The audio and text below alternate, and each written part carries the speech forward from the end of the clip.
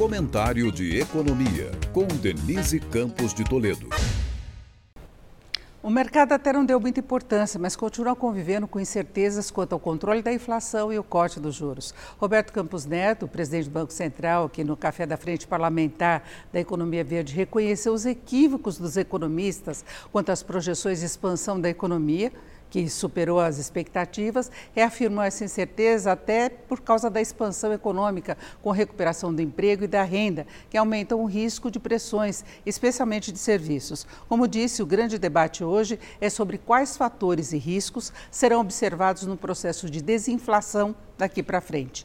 Nesse sentido, incluiu também as dúvidas do lado fiscal, citando a diferença entre a meta do governo de zerar o déficit e a previsão do mercado de déficit de 0,8% do PIB, além da própria expansão da dívida pública.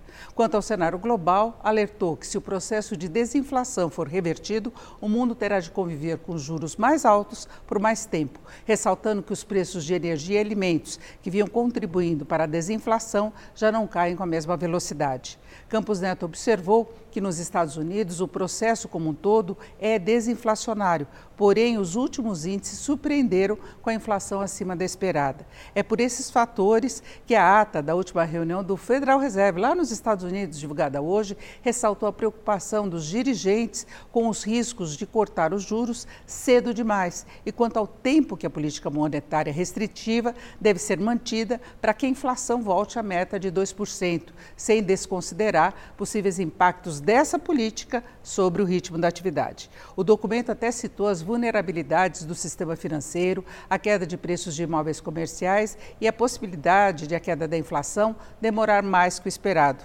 Por aqui, a dúvida maior é até que nível a Selic poderá cair, apesar do mercado prever que chegue a 9% no final do ano. Nos Estados Unidos, é quanto ao início dos cortes, antes previstos para o mês de março, mas agora com uma probabilidade maior disso ficar para o mês de junho.